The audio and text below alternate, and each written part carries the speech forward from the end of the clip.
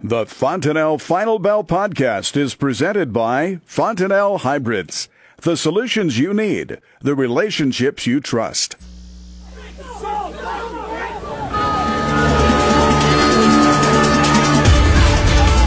Good afternoon. Welcome to the Fontanelle Final Bell here on the Rural Radio Network. I'm Susan Littlefield. Seeing some nice double-digit numbers on the beans today. Some higher numbers for the corn and the wheat as well. Jeff Peterson is joining us with Heartland Farm Partners as we are broadcasting today from the Nebraska Soybean Board Studio, which is brought to you by the Nebraska soybean farmers and their checkoff.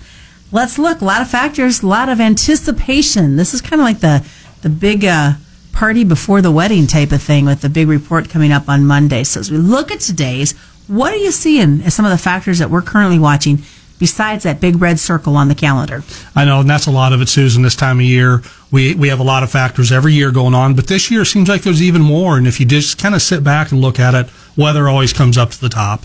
And that's a big thing that we're watching right now. But in addition to that, I think the market's also got its eye on that WASDE report, that big old circle like you're talking about. That's an important one. And in the back of its mind, or think of it another way, the environment that we're enclosed in is everything that's going on with China. So those are the big factors right now that's being focused on. A lot of key things to look at. Let's start out with the weather, because you and I were just talking before the start of the Fontanelle Final Bell. I got 2 inches at my place on Wednesday. We know areas of Kansas that can plummet, and then you've got family that hasn't seen a darn thing. I know, exactly. There's parts of northeast Nebraska that, they've been lucky to have an inch of rain going back the last 6 weeks. And that's kind of how it is, spotted all the way across the Corn Belt. But I would say the western Corn Belt's been faring better than the eastern Corn Belt. A lot of those areas over there in Illinois that actually started off really good, they're now some of those same areas now that actually are wishing that they had a rain. And it's getting dry enough in Illinois, Indiana, and Ohio as we watch the weekly crop progress numbers and we watch what the percent of short to very short is on the moisture levels. Those areas are getting drawn down, and we're getting to a point that we're definitely peeling the yield back in many of those areas. And some of those guys talked, I know that the secretary was up in southern Minnesota yesterday, and there was questions about Prevent Plant, and would there be enough funding, because so many guys, more than what they had predicted, are having to deal with Prevent Plant this year. Yeah, that's a big item, and as we know, there's going to be a lot of discussion as we come into the WASDE report on Monday in regard to these acres. And I think as we start digging into that acre number, we need to kind of understand how they're going to break that apart. And we know that there's a resurveying that's going on across 14 states, which basically says that's going to be most of the major producing areas. And as they dig into that, they're going to take the area survey, and the area survey makes up, think of it as these 640 acre lots or sections. There's going to be about 8,500 of those that they're going to resurvey. Now, the reason that they're doing that is they're going back in because there was a high amount of them back in the June report that said, hey, I intend to plant. So they got to double check whether or not those got planted. Now, that's going to amount to actually talking to probably about 31,000 farmers. So they're going to be doing that. Now, what they're going to do in addition is that when they talk to them and see that there was what was planted in there, but they're also going to ask them, now, what's your intention with that? And that's an important one. Is this going to be used for grain, or is this going to be used for silage, or is this going to be used for something else? So those all are important factors that will eventually make their way into the WASDE report. Now, the other thing that's a little bit different this year is that they're actually going to be also relying more heavily on the FSA data. So this is one of the first years that they're actually going to potentially incorporate the FSA data, those certified acres, that certified Prevent Plant numbers, and bring that into the WASDE report. They're also going to be looking at satellite imagery. So all those things are going to come together to give us the acre number in the WASDE. So that is something that's got a whole different feel to it, because we haven't had to deal with that in past August reports. How is that going to change the mood of this report information as it's released? Well, I think what we're doing is that we're seeing everybody kind of on the edge of their seats. We're seeing the speculative trade kind of adjust their positions more than what we normally would have going into this report. And I think it also gets everybody set up to say, if they don't quite see the numbers that they're expecting, could there be some additional adjustments down the road? Some of our numbers would suggest that we think our research would say that we could have 7.5 million acres of Prevent Plant total. But what that means is that doesn't mean that we're reducing that amount from where the June numbers or the 91 and change number was. We're actually thinking that in this report they could bring the acres down on corn about 3.5 million acres. Okay. Folks have been watching social media, and as last week that tweet went out by the USDA and had a lot of interesting comments back, let's just put it that way, from producers questioning the USDA numbers. So is there going to be even more pressure on this WASDE report because we got that little bit of early information from the USDA, not a lot of clarification, and many still wondering? I think there will be a lot of scrutiny put on it. There's also seems like they've been way more vocal. They, being USDA, has been more vocal than they have been in the past about sharing some of their early findings, whether those are coming from RMA or where those are coming from. So definitely, get on the edge of your seat because it's going to be interesting. And I think the acre number is one of the most important numbers that we're going to see out of the WASDE report come Monday. So that producer that sees that report when it initially comes out, are we going to get a knee-jerk reaction to that? Do we sit and wait 10, 15 minutes before we, as producers, start to react? That's such a wonderful question, actually, Susan, because let's think about what the algorithms are going to do.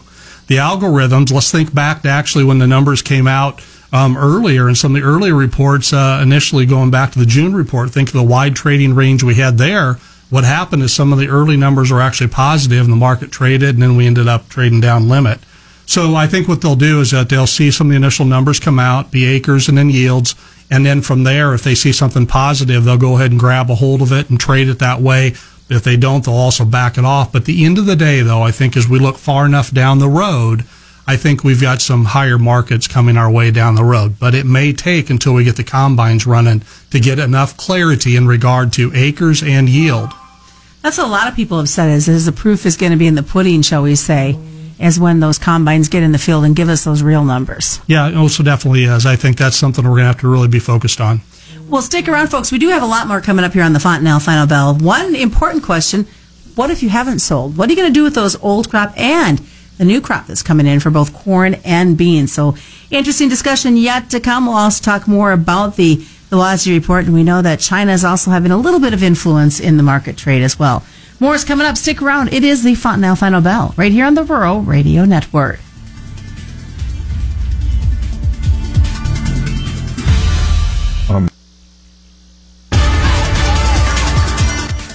Welcome back to the Fontanelle Final Bell here on the Rural Radio Network. I'm Susan Littlefield. Jeff Peterson's joining us here for part two. I think everybody's focus has been this WASDE report, what we're going to see in acre numbers, how we're going to be doing comparisons. Let's just throw in there the fact that we've got crop tours starting that are going to be in some unforeseen territory. Maybe is that the right way to put it? I think that's a good way to put it. No way to really do comparisons to last year because the crop isn't that developed. Yeah, exactly. The crop is way behind where we normally would see it for this time of year. So do we expect any real big changes, though, in these acre numbers as they factor in? And we talked about some in the first half. As we factor in these FSA information that they get, could there be some big explosion of information that comes out that we didn't see? Yeah, as you're going in and as the thing we always want to focus on is, okay, what do you do with this information and how do you work it into your marketing plan? I think in your marketing plan, you do have to be ready for some surprise. Because none of us, let's be honest, none of us knows exactly how all this has came together. Susan, you've seen some of the reports of the big numbers, but then you'll also see somebody who will travel through an area and say, well, it's not as big. And I think the whole discussion on the MFP payment came into play, and it may have caused some acres to get planted, and there may have been some other decisions that happened in areas because of finances that we normally wouldn't see happen if we weren't in the type of year that we're in. So I think you can't rule out some bigger surprises. Our numbers aren't that big a surprise if we take corn acres down 3.5 million from the 91.6. And actually, we actually think you could actually see bean acres come up maybe 850,000 acres. So we aren't expecting big surprises, but you got to be ready for it. So I'm curious, foreign buyers, how closely are they going to be watching this WASDE? You know what? They're watching it extremely close. They really are, because they want to get a handle of where we're sitting. I think a couple things that probably makes it so they aren't watching it quite as closely as they would other years is because of the situation that's going on with China and the fact that Argentina and Brazil had big crops. And on the corn side, Argentina, Brazil, the Ukraine, they've got a lot of exportable supply. So that's out there. And then you got to throw in the African swine fever. So the demand is pulled back. And then if you think about the overall world economy a little bit, everybody's a little bit concerned that things are softening, right? And why are we thinking that? Well, we're thinking that because we're seeing a lot of countries are cutting interest rates. And as a result of that, we're trying to keep a close eye on all those factors. Really not currency manipulation. Well, that's a whole nother story we could talk hours about, Susan. What if you've still have old crop in the bin, you haven't sold it, or you're looking at your new crop corn and beans and trying to decide, what do you do? Is it best to wait till after this WASDE report to make that decision? Yeah, and that's a great question, and that's one we're getting asked a lot. So I think the easiest way is to let's break it apart into old crop and new crop. And if you've got a lot of old crop bushels on hand yet, and I wouldn't be afraid to go through this report actually and really just sit where I'm at right now. And the reason I'm saying that is that, are you taking a certain amount of risk? Well, yeah, you sure are. But I think there's still enough uncertainty between now and the time that you're physically going to have to get everything moved, even though it's coming upon us quickly. I think you've got some time in here yet. If you happen to be in an area where you've got high amounts of prevent plant, and that isn't a lot of the listeners, but if you happen to get up in parts of, it could be Illinois, or if you get out there in parts of South Dakota, honestly, there's some of those bushels that can stay in the bin because they won't need to go ahead and move them.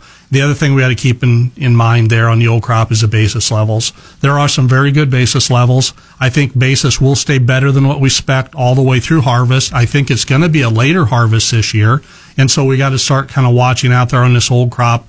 Could we take some of our old crop, move it in maybe at a time for some of these markets when they're going to need some bushels, utilize some basis contracts so that we can get that set but leave our futures price open, is how I think I'd approach the old crop. Well, it doesn't come as any surprise that we're already seeing a lot of frost talk being worked into this market, and here we're sitting, early August. Exactly, and that just comes back to the whole fact of how late we got this crop in and got it planted, and then that leads us into the next point of talking about the new crop. What do you do if you really haven't sold enough new crop, and because it looked like the market was going to go a lot higher and it's just taking more time to get the market there? I think you do set back there also. I think between the time that we ultimately harvest and get past that and understand where these yields are at, I think then we'll have to go ahead and get that new crop bushel sold. But if for some reason we're wrong and there were more acres planted, or if this crop performed better and there are bigger yields out there, you are going to have to be quick to sell, because what we're going to have to start thinking about is we are going to have to start thinking about that 2020 crop. And we're going to have to also start thinking about, if everything stays like it is right now and bean prices are not that good, how many more people are going to want to plant a lot more corn come next year? So that gets to be a little bit of a slippery slope that we really have to navigate. In many ways, you can't be relaxed on this market. You really can't be. You want to be making sure you're staying focused. You want to make sure you've got good triggers in your marketing plan that's going to help you to go ahead and make those sales. All right, sounds good. What's the best way for folks to get a hold of you, Jeff? Give me a call at 402-366-4694. Check us out on the web at heartlandfarmpartners.com, or follow me on Twitter at Jeff Peterson01. And we'll hear expanded conversation. By the way, you can catch it through our social media tomorrow. It is Trading Bits and Bytes. Jeff and I are going to take a little bit of a dive into what's going on with China and its effects on the markets as well. It's the Fontenelle Final Bell, brought to you by Fontenelle and all the local dealers on the Rural Radio Network. You're listening to the Rural Radio Network.